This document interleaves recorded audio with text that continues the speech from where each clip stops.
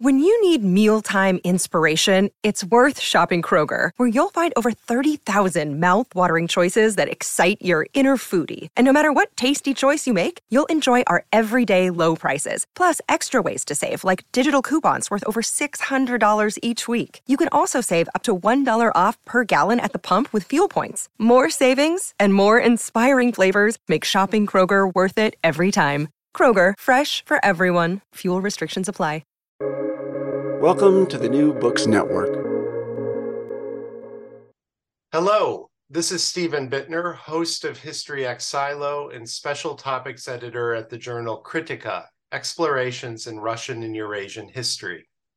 The editors at Kritika have created History Ex Silo so historians have a place to discuss their works, share their underlying assumptions, explore similarities and differences, and most important, step outside of their own expertise silos.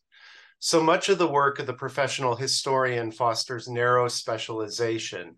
We become kings and queens of our own historical hills and not much else. History Ex Silo seeks to remedy this. If you are interested in the mission of History Ex Silo, or if you think you have an idea for an Ex Silo conversation, please do not hesitate to reach out to me. You can find my contact info on the History Ex Silo page at New Books Network. So today we have another conversation that was recommended to me by a listener. I've brought together two historians who approach the past through the lens of currency and monetary policy. In The Ruble, A Political History, Katerina Pravilova argues that the history of Russia's currency, the ruble, tells us a great deal about Russia itself, its culture, its political system, and its relationship with the West.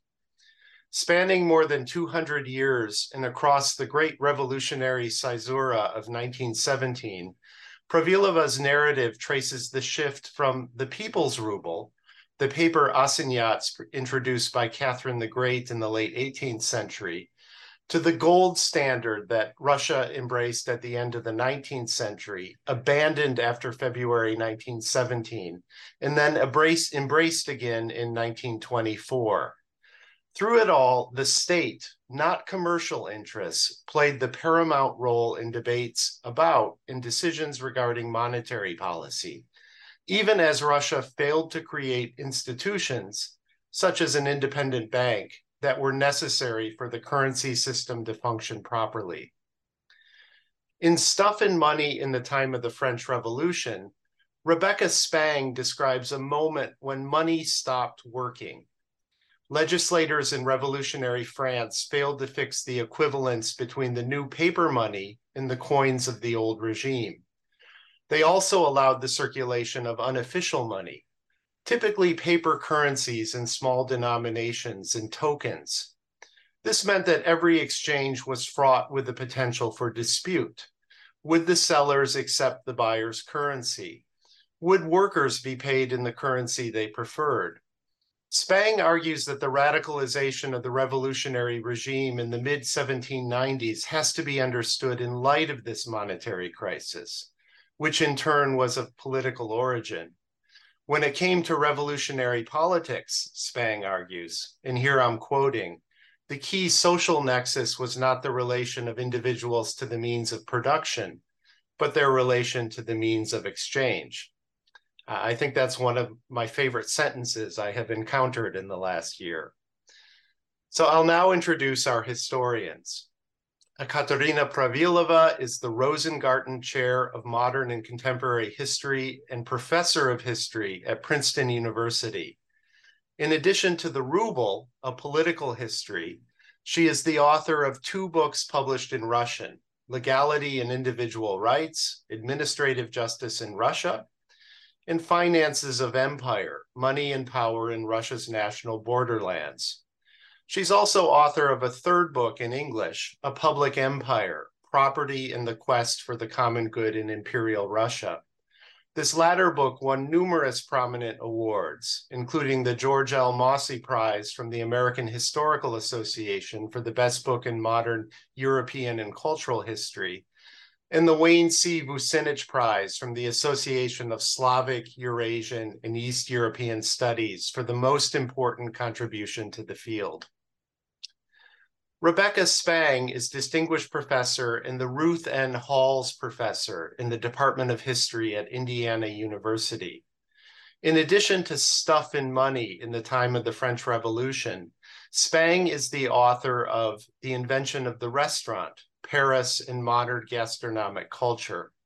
Spang's books have also won numerous prizes, including the Gottschalk Prize for the best book in 18th century studies from the American Society for 18th Century Studies for The Invention of the Restaurant, and a Financial Times Book of the Year designation for Stuff and Money. I'm very pleased to welcome both Pravilova and Spang to the podcast. I look forward to our conversation. Katya, we decided beforehand that you would speak first. Yes, with pleasure. Thank you so much again, Stephen, for inviting me, and Rebecca for finding time to talk about our books.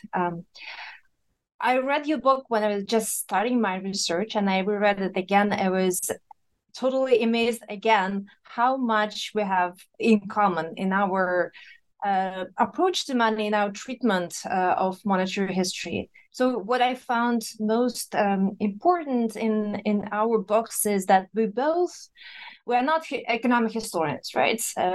And we both study money or approach money as a way of studying the history of the state and the history of nation. So in your book, you study history of the French Revolution and approach it from the point of view of revolutionary money. And this connection between politics and finance, I found the most important and interesting.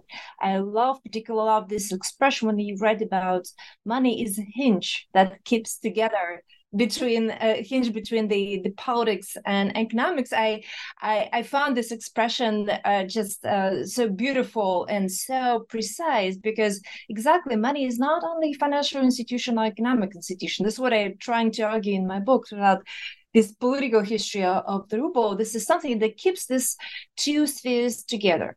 And another thing that I think we both have in common is this common dissatisfaction with economic history of currency. Because we know often the historians of money approach financial institutions only from this financial point of view, and just completely overlooking social, cultural, political, and artistic dimensions. So your book brings everything together in a very elegant way. So we have politics, we have political ideas, we have we hear the voices of people who were using money, but also you write beautifully about how assignats look like and how this physical or aesthetic quality of assignats affected their prestige and the attitude, people's attitude to money. So I think that you've made so many interventions, of course, into the historiography of French Revolution, but in general, also the history of European and not perhaps even the European financial system. Let me just mention a few of these main ideas. The first one, I think, is that the history of money during the time of the revolution helps to show or to interrogate again the problem of change and continuity. So you start beautifully from the old regime system of credits and go all the way until like almost mid-19th century, showing to what extent this Tocquevillian idea of the old regime was specifically true for finance, and how revolution was, of course, a huge break and a huge caesura, as Stephen mentioned, talking about 1917. But at the same time, to what extent is the old regime was not certainly old, right? There are new elements already developing, and before the revolution. At the same time, to what extent the revolution I don't want to say failed to change this financial institution, but it was some resilience, and there are some constraints, political as well as economic. So this change and revolution of think this is one of the main themes that runs through your book as well as from mine, because I read about the revolution in 1917, very much inspired by your treatment as something, I argue that in 1917, the revolution in monetary philosophy did not happen. And I found so much in common with your ideas. There is also a problem of freedom and state power. Right, because a revolution is about liberty and freedom, but when it comes to financial issues, it turned out that it's very difficult to enact this ideas of liberty when it comes to money. And in fact, maybe this idea of liberty and freedom, the freedom to choose whether to accept money or not to accept, this is something what we associate with this laissez-faire and the free market.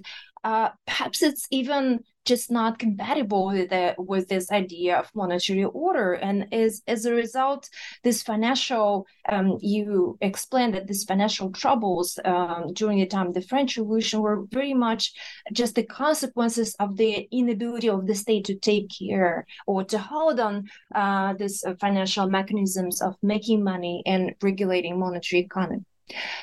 So I think that these are like the most important political ideas. There are so many other things when you go into and of course this complete reconsideration of idea of inflation and a relationship between matter and value, which I also found very, very close to my treatment, and the problems of private and public institutions in these financial spheres. But I will stop here, maybe so you could respond to maybe your reading of the Russian case, to what extent you think you find parallels and maybe some very significant differences. Thank you. Thank you so much, Katya. And thank you, Stephen. You somehow have both managed to put your finger on sentences that took me, I don't know, 6 months to write. Like the one, Stephen, that you quoted about not the means of production, but the means of distribution. I walked around for months thinking, why isn't this book, quote unquote, history of capitalism? And I actually don't like a lot of what is done in the name of the history of capitalism. And then I finally figured it out, because it was relation to the means of exchange, not the means of production. And that, but again, it took me forever to figure that out. And Katya, it was actually, of all the strange things, it was Derrida that made me think of The Hinge. And then I was like, so I'm going to be really rude and actually read a couple sentences, because I was so pleased with those sentences. Money was the hinge holding economic life and political opinions together, the pivot around which politics and economics opened and closed onto each other. It was in this period, so 1793-94, an especially swollen and creaky joint. Anytime someone made a purchase or a sale, whenever taxes were to be paid or collected, whenever a marriage contract was written or an estate was to be divided among heirs, on all these occasions and on thousands of others, the problem of what constituted money and of who had the right to issue it could easily arise. And then I show how that was true sort of at all levels of society. So, but again, I have no idea how long it took me to find that image, but I'm so glad you found it in the book and that you like it, because it just means the world to me when I realized that something I came up with actually was helpful to somebody else. So I want to go back to where you started with saying that we're not economic historians, and it's true. We weren't trained in economics departments. And in fact, the one really hostile review of my book was in the Journal of Economic History. And it said, strangely, there are no charts and graphs in this book. And I'm reminded of just a few weeks ago when I took my freshmen in my Enlightenment seminar to the Rare Books Library to see actual 18th century materials. And one of them, who's a finance major, looked at the first edition of Adam Smith, Wealth of Nations, and flipped through it. And he was like, where are the illustrations? And I said, well, it doesn't have any. And he said, but it has no charts, it has no graphs, it has no math, it has no equations. And I said, yeah, you're right. So what you and I have done is to rejoin a tradition of political economy that was absolutely foundational and still really fairly alive in the field that became economics well into the early 20th century. But then the point at which economists doubled down on mathematics as the closest aligned discipline.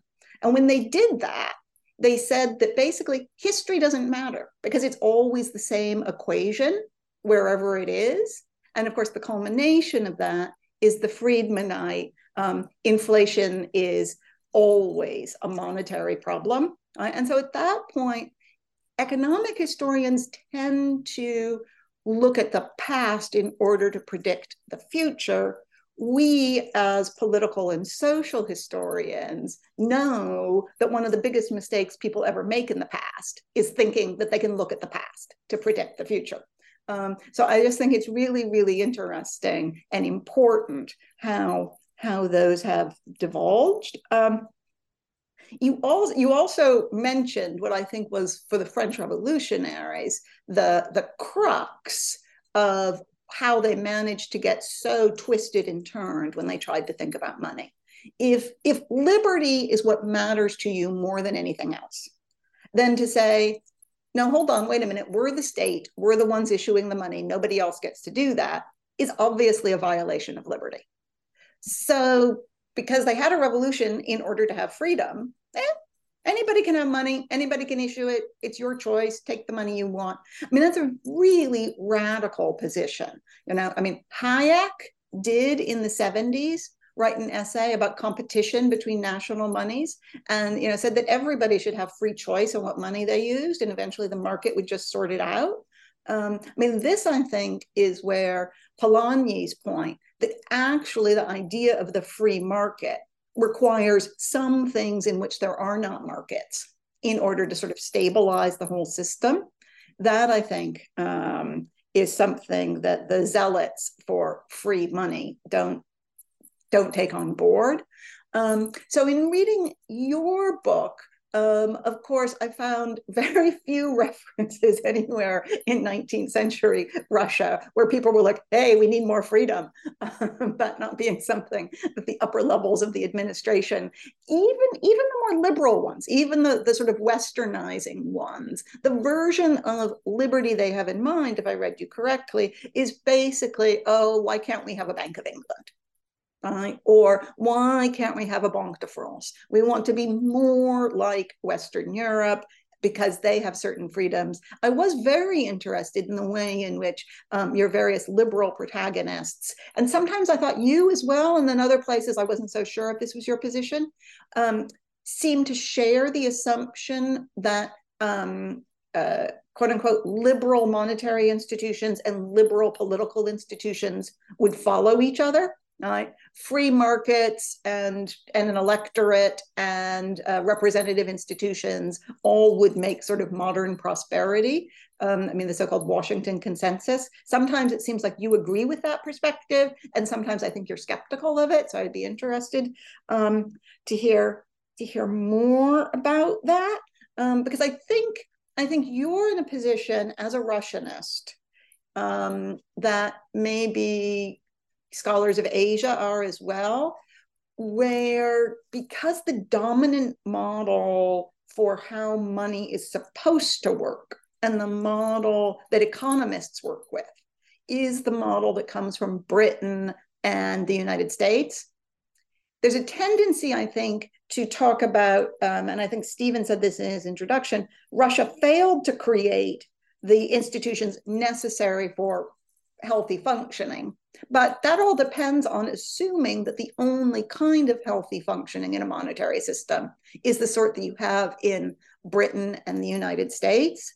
So I guess another thing to talk about is whether the Russian experience in the 19th century really suggests that up until the point of forcing Russia into their gold standard, there really was an alternative model, another way that modern money could have developed had not the voices calling for Russia to become part of the gold standard eventually prevailed. Yeah, you're completely right that liberals, they had this models in mind, this Bank of England and the Banque de France, and occasionally they will refer to, like later, to the Austrian model is more compatible. German model is more compatible with the Russian political organization, and indeed there was this a little bit of obsession with the concept of reforming the bank, right? Because the state bank. So just to listeners, to explain to the listeners how this all worked and why there's this idea of bank reform so central is in Russia, unlike any other countries, I think, at that time in the 19th century, the money was made by the Ministry of Finance, by the state, or later by state bank that was essentially part of the Ministry of Finance. And of course, in this autocratic system, like everything depended on the Tsar, was essentially the money was an extension of the autocratic power. Therefore, the gold reserve, even when it existed, was completely under the Tsar could dispose of this gold reserve. They're supposed to back up the paper currency. It was not protected. It was not the national property, and therefore liberals who were arguing who were kind of dissatisfied with Russian financial position, and perhaps all historians know that of Russia know that the Russian ruble was constantly in this situation of crisis. So they came up with the idea that to fix it, we need to fix the institutions, and that means taking the state bank out of control of the government, to basically introducing the idea of separation of power into financial spheres. So the idea is that if you make money, you shouldn't be the same agency that spends it, right? Because you'll make more money to spend it, right? So it's logically just incorrect. So why if the Ministry of Finance then spends money on state expenses and expenditures and like army and everything else, another institution that will be controlled by the people will be making this money, right? Producing, like issuing money, or this what was called the emission. And this idea was appeared very early on in the late 18th century, and I continued until 1920s. So it was all the time circulating. The economists and politicians were talking about it. But there was also another. I think this is Russia's. This is the specificity of the Russian case, that. As I say in the introduction, in Russia, we know that there was political censorship, and the possibilities for political discussion was limited. And it was not always okay to say, oh, we want a parliament or we want a constitution, right? So, and sometimes to say that we actually want a separate independent bank of issue, that was a way to say we want a constitutional monarchy, because that assumes, like, if you know that you make this logical steps, that the Tsar cannot control finances, cannot control decisions of money. Therefore, we want to limit autocracy, at least in financial sphere, but also the bank of issue was imagined as like the financial parliament of some sort, right? So therefore, I don't think that any other country will ever produce so many intellectuals produce so like heated debates and the plans of reforming the bank, because it was just the metaphor for financial constitution. And I think, of course, the idea of liberty that you describe, there will be too radical. So this, liberty on the level of individual choices, right?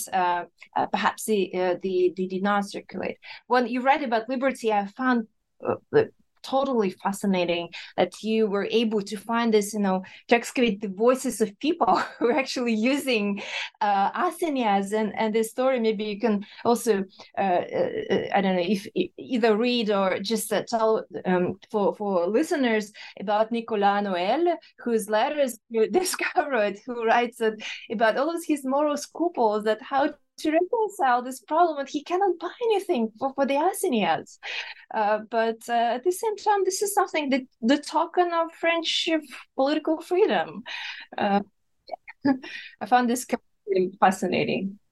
Well, the great advantage, but sometimes the overwhelming element of being a historian of the period of the French Revolution is, of course, this is a period when the state, not just at the sort of national level, but all the way down in the communes, is generating so much paperwork. And everybody, I mean, a surprising number of people feel that they have the right, the obligation to correspond with government officials at some level about what they think would make the money work. I mean, also what they think would make the army work, what they think would make iron production work. I mean, it's just a time of this incredible outpouring of people's opinions about everything. So it's quite, but that it's also a time when the question of how the money works is up in the air. I think the best analogy there might be the United States in the aftermath of the Civil War, sort of the whole period where the question of like, what are the greenbacks and are we going to keep the paper in circulation? And there's, I mean, the extent to which monetary questions are central to the politics of post-Civil War US, even though they can talk about politics as well.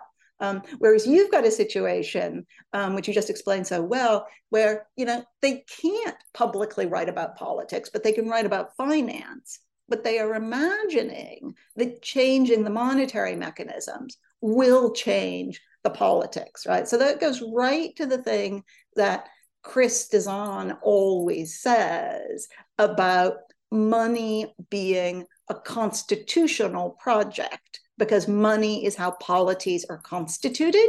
And it's as if your protagonists had somehow read Chris Dizon or predicted the argument of Chris's book, you know, 150 years before she wrote it.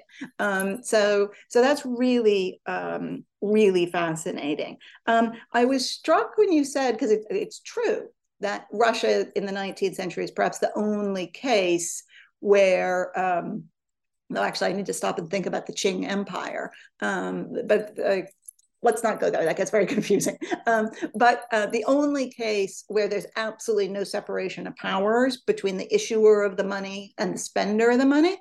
And that stuck with me because I know that right-wing critics of the Federal Reserve today in the United States, you know, sort of Trumpists, they will say that the Federal Reserve System is the federal government. They don't think there's any difference, right? They collapse the two and see the bank as being an autocratic tool of government.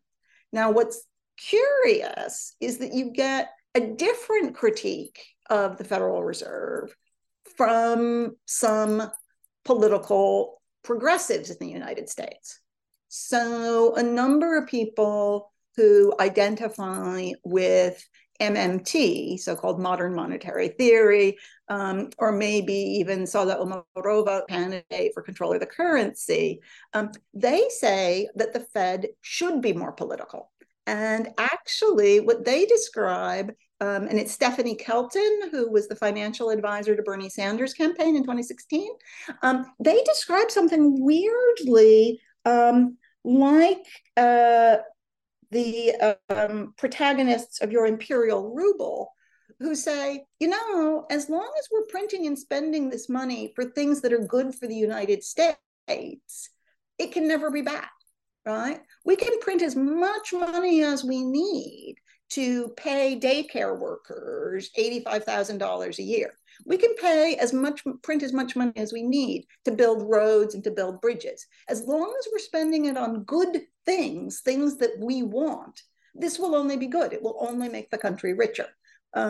So again, there are these funny echoes. I'm reminded of the literature that compares the Soviet Union, not Imperial Russia, but the Soviet Union to the United States, and wondering if there isn't actually a longer history there. But maybe for the listeners, it would be helpful for you to explain the whole philosophy of productive money and the imperial ruble, and why that eventually is not where they set. Okay, yeah, that's one of this very interesting stories, this idea of productive ruble that appeared as an alternative to a liberal concept. And it sounds very rational, right? So this idea of conservatives who didn't want to separate the bank from the government, and just to introduce all of this, they thought completely alien ideas of picking up rubles with gold on the silver.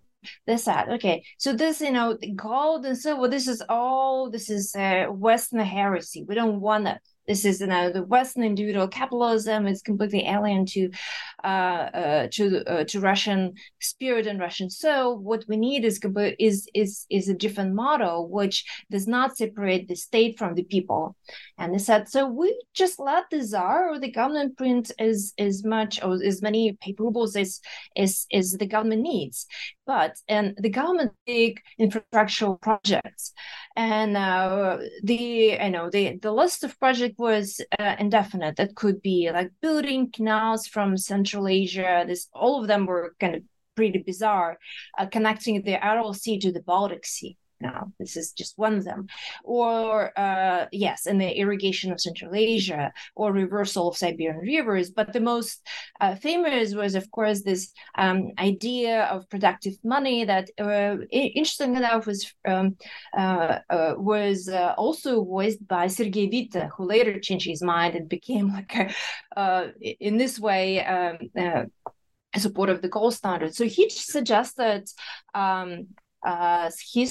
just building railroads. Therefore, if the government just prints money, spends the money in building railroads, including, for instance, this KBSD, the Eastern Siberia Railroad, the products or the results of economic activity of the railroad would be sufficient to back up the value of this currency. How exactly it was supposed to work, he didn't explain. But this idea that goes all the way back to the early 19th century, when there was the first confrontation between the liberal concepts advanced by Mikhail Speransky and Nikolai Karmzin on the other side, and this is the first separation of liberal conservatism. And the liberals, now their position seems a little bit bizarre when we're talking about the gold reserve, the silver reserve, and the conservatives were saying, no, we don't need this. But essentially, that's the productive money just meant on this political parlance, just leave the czars and the government alone, right? So we don't need any political control, right? So, when we write about these financial ideas of the past, we should always keep in mind to what extent this political meaning of these ideas make them different from contemporary situation. Because now we have fiat money, right, as a norm, because we've abandoned the gold standard, and now it's considered as like a very antique and irrational idea. But in this political situation of 19th century or 18th century Russia and Europe, the gold standard was just something that would a mechanism of controlling the government. This is what the Russian economists thought. Whereas the fiat money was just equivalent to unrestricted emission and as a consequence in inflation. So now economically it doesn't make sense, right? But politically, of course, this ideas of control, of control responsibility dominated. Therefore, they were so divided politically as well as economically. I mean, that makes total sense to me, because certainly in the 17th and 18th century Western European critique of absolutist monarchy, one of the ideas is that the king should not have the right to just decide how much the money is worth, right? I mean, remember that 17th, 18th century Western European money, the coins don't have a value stamped on them. The king at any point can say, all right, that silver thing, it's worth 3 AQ, it's worth 3.5 AQ, what have you. And it was resistance to that idea, right? And so the Enlightenment idea that nature and the amount of gold and silver would be a constraint on monarchical excess, right? And so this is very much, and it's actually fascinating to me that there's so little interest in imperial Russia in a metallic monetary standard since Russia has such amazing mining capacity, right? You would think that of all places, they'd be like, hey, I mean, there's a wonderful example where they're like, well, we have platinum. Nobody else has platinum. Let's make platinum the standard. And that's a great example.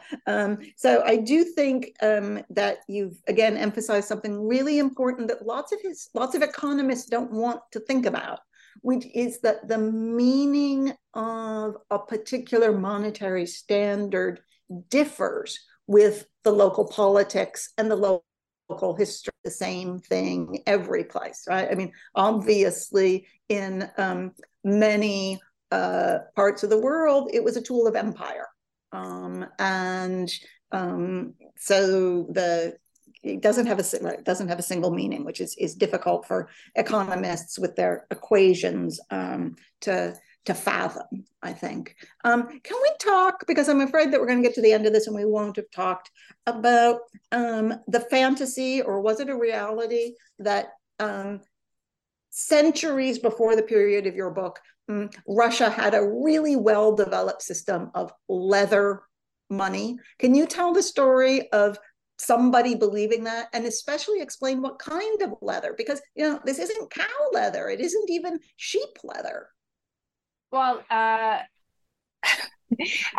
total disclaimer, I'm not a medieval historian, and medieval historians also are not totally sure whether leather money ever existed or not. So perhaps there was this phenomenon, but nobody ever saw, of course, these examples of leather money in person. So just to retell the story, this all relates to the early 19th century debates about this medieval pre-Mongol system of currency.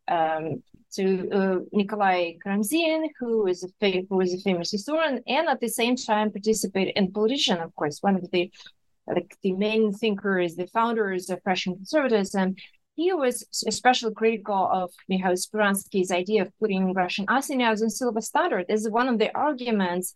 He used this brilliant, I think, concept that Russia was first to introduce paper assignats even before all other countries could think about it. So it was way before the Mongol invasion, when the leather money existed. That means that the pieces of leather, or just the skins of forest animals, were stamped with prince's stamps, right? The symbols of prince's power, and they circulated.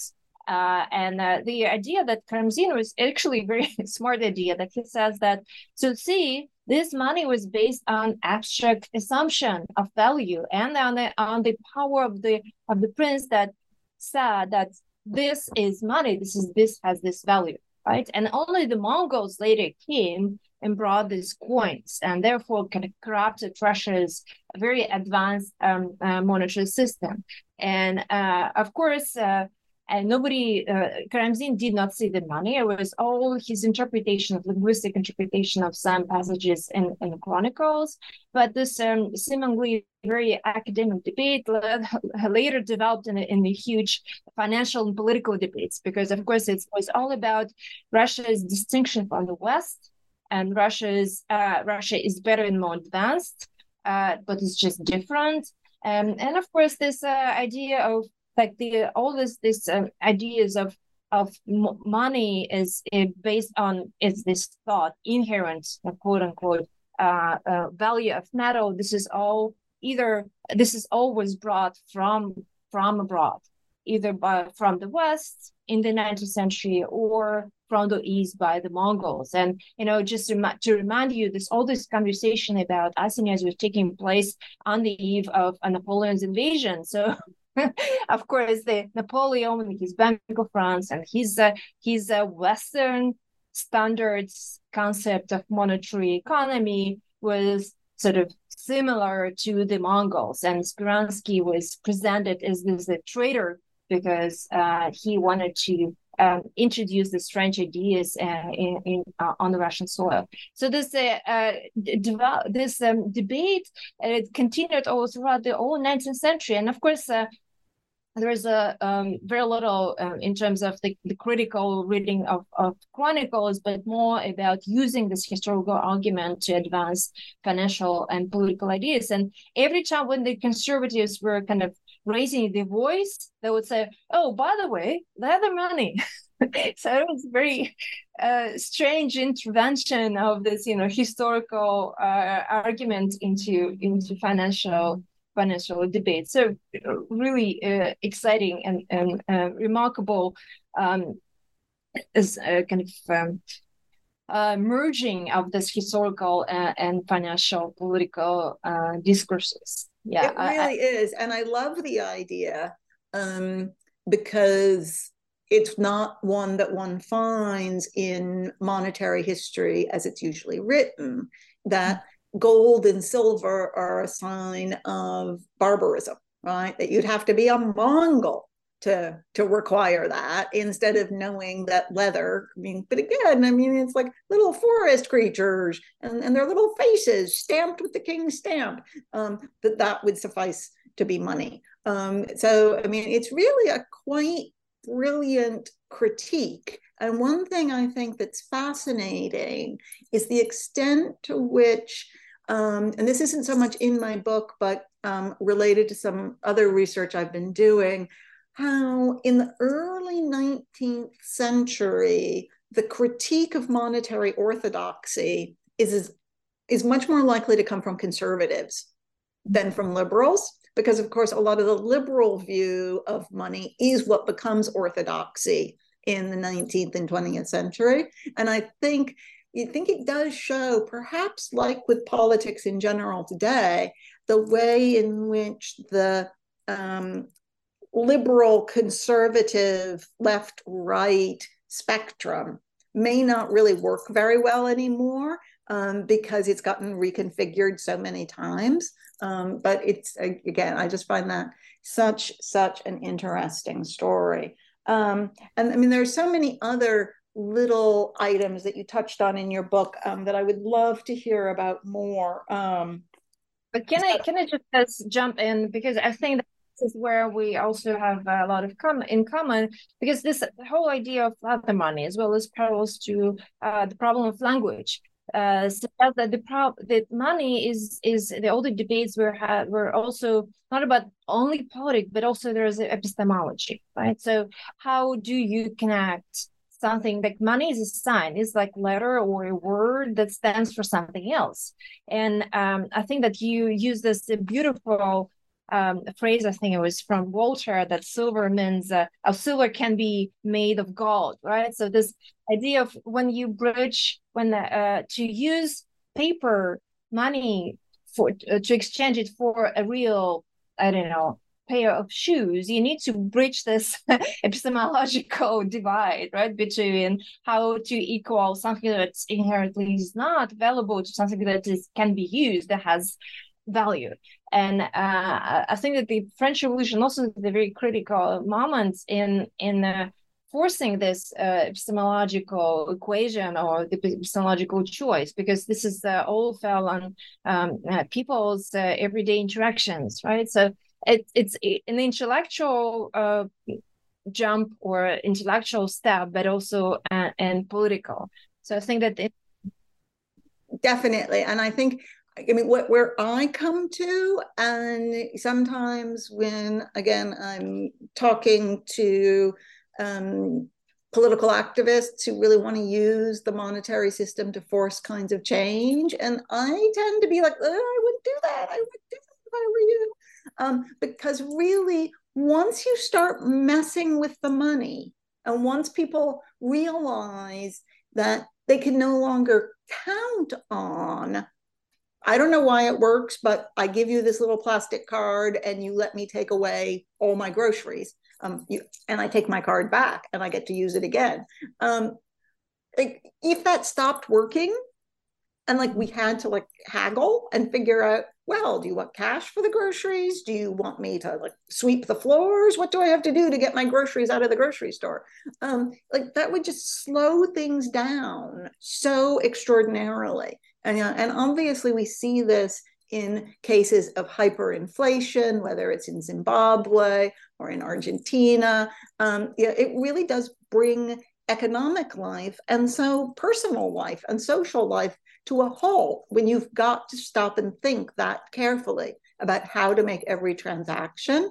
So the funny thing about the sort of epistemological leap that is money is that it's one we make every day without knowing it or without thinking about it, right? So it's really one of those things where, yes, we could consciously say, I know this is just a piece of plastic, I know this is just a piece of paper, but on the other hand, we also know and feel very deeply that it works.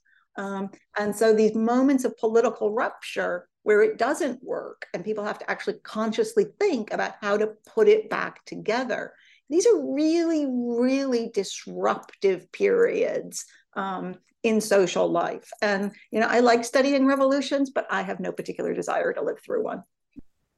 Yeah, well, to this point about this, the fact that we don't think about it every day, but you use several wonderful metaphors to describe this connection. You write about money is gender, something like reenacted every time, so it's constant. It's not something fixed, right? It's because it needs to be reapproved in socialism is a matter of trust. But also you write about the religious component to it, of it, like this transfiguration kind of, it sounds like blasphemy though, but transfiguration that occurs in the moment that something stands for something else, right? So which is of course the key element and in the religious practices and religious rituals. I wanted to also talk about one of your main statements, I think, in the book, because you write about I think the bravest statement that you make is about the causes of inflation. And you say that is usually we think that assignats, the system of assignats collapsed because the government just overprinted them. There's just, and this quantity, the mere quantity of it just drag them down. And you said this is not true. And I found this very interesting because, of course, there's a lot of French examples in my book, because especially during the revolution, 1917, and after that, during this war communism, because there was hyperinflation, Soviet economies were looking back into the moment of French Revolution and saying, so why didn't they work with this revolutionary assignats? What did they do wrong? And you kind of give an answer to this question, the answer that they, of course, were not aware of. And it's also connected to the problem of religion. Maybe you can just explain to right. us. So again, this is one of those things where it took me a long time to write this book. And for the first few years, I just assumed, because the economists kept telling me and the economic historians kept telling me, that if you, quote unquote, overprint, inflation inevitably results. And I thought, well, if that's true, if it's always true, then I'm not going to have anything really to say in this book. And that's frustrating. But then I realized that, as a historian, it's my job to question things that are supposed to be ahistorical truths, right? One of the most important things you do as a historian is to teach the world never to say always or never, right? Because history is made up out of the particulars and the specifics and the contingents. So let's think for a moment about the controversy over the issue of paper in the French Revolution. So the paper that's issued by the French Revolution was, and I think the protagonist seriously believed it was, backed by properties that had been seized from the Catholic Church. So the idea was that the French state would take over all of the welfare functions that the Catholic Church had exercised for the past 1,000 years. And it would pay a salary to French Catholic priests. And because all of that property was being held out of the economy by the Catholic Church to support its welfare activities and to support the priests, therefore that would be a fair trade. and it would restore the Catholic Church in France to its primitive state of poverty, which, because after all, Jesus does not say to the disciples, go forth and be property developers. And yet somehow that is what the Catholic Church in France had become. So in late 1789, 1790, the Constituent Assembly nationalizes the properties formerly held by the church, and then a long, complicated process ends up issuing paper backed by those properties, because you can't just pay somebody with a nationalized monastery, right? But you can pay somebody with a piece of paper whose value is backed by all of these properties. Except you can't pay that paper to half, at least, of the population of France who believed that the French state had absolutely no right to touch the properties of the Catholic Church. Right? Remember, more than 50% of the French priesthood refuses to take an oath of loyalty to the French nation because they say, we're Catholic priests, our loyalty is to the Pope.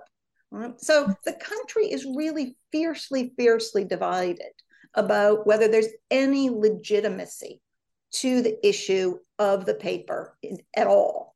So because of that political controversy, which is, as you say, also a religious controversy, but also because the first assignats, the French ones, were issued in very large denominations that were not convenient for doing things like buying a loaf of bread. For that reason, there's already discounting of the value of the assignat, even before there's quote unquote overissue, right? Storekeepers, but again, because in a context of total liberty, it's fine for storekeepers to say, yeah, you can have the loaf of bread for 2 in coin or 4 in paper. So that liberty was already established. What that means is that prices go up. As prices go up, the government has to print more money so that it can buy the things it needs in 1792-34 to prosecute the war. Right? So my argument, and this was actually the finding of an economic historian who wrote about the assignat in the 1930s, is that prices go up first, then more assignats are issued. Then prices go up again, but it's really that the prices go up first, and the prices go up because of political, religious controversy and because of the demands of a war economy. And then they start issuing more. And then in the aftermath, in 1795, after Robespierre has been deposed, the people who depose Robespierre start to develop and to say that one of the signs of the terror, quote unquote, had been the so-called overissue of assignats and the need to reground. But it's true that is a controversial chapter in my book, and one that I've had to come back to and talk to people about on several occasions, because it really does fly in the face of a lot of received wisdom. Well, I think that you're not the only example. I'm just thinking about Isabella Weber, her economist who wrote about inflation and said, it's not about what you usually think. It's about the behavior of people who actually very similar to what you're saying. And it's about trust in the economic behavior of producers and sellers. And I remembered what all of this, criticism that she was attacked for, like violating the most the sacred principles of political economy. So I think that this is just the problem. And when we talk about inflation, and it's always a very But again, the Isabel Weber case so clearly also highlighted the extent to which the economics profession, and this is why we should be happy that we're historians and not economists, is still so male dominated. So, as I learned to say when I was in Britain, blokey, and that this woman, not at quote unquote a top 5 department, would have the nerve to write about inflation in a completely different way. Yeah, that was just extraordinary. That was a really remarkable controversy. And everything that's happened since then seems to show that she was basically right. Right. And then, by the way, she also used the historical examples to prove your point. Right. Knowledge of, she referred to Woodrow Wilson, I think that is the point of reference, and I think it's also very true for the Russian case, of course, and that's a very good examples of studying.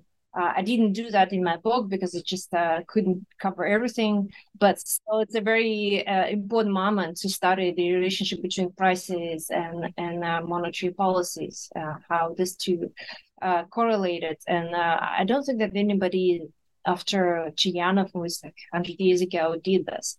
But yeah, so it was still not a very well researched topic.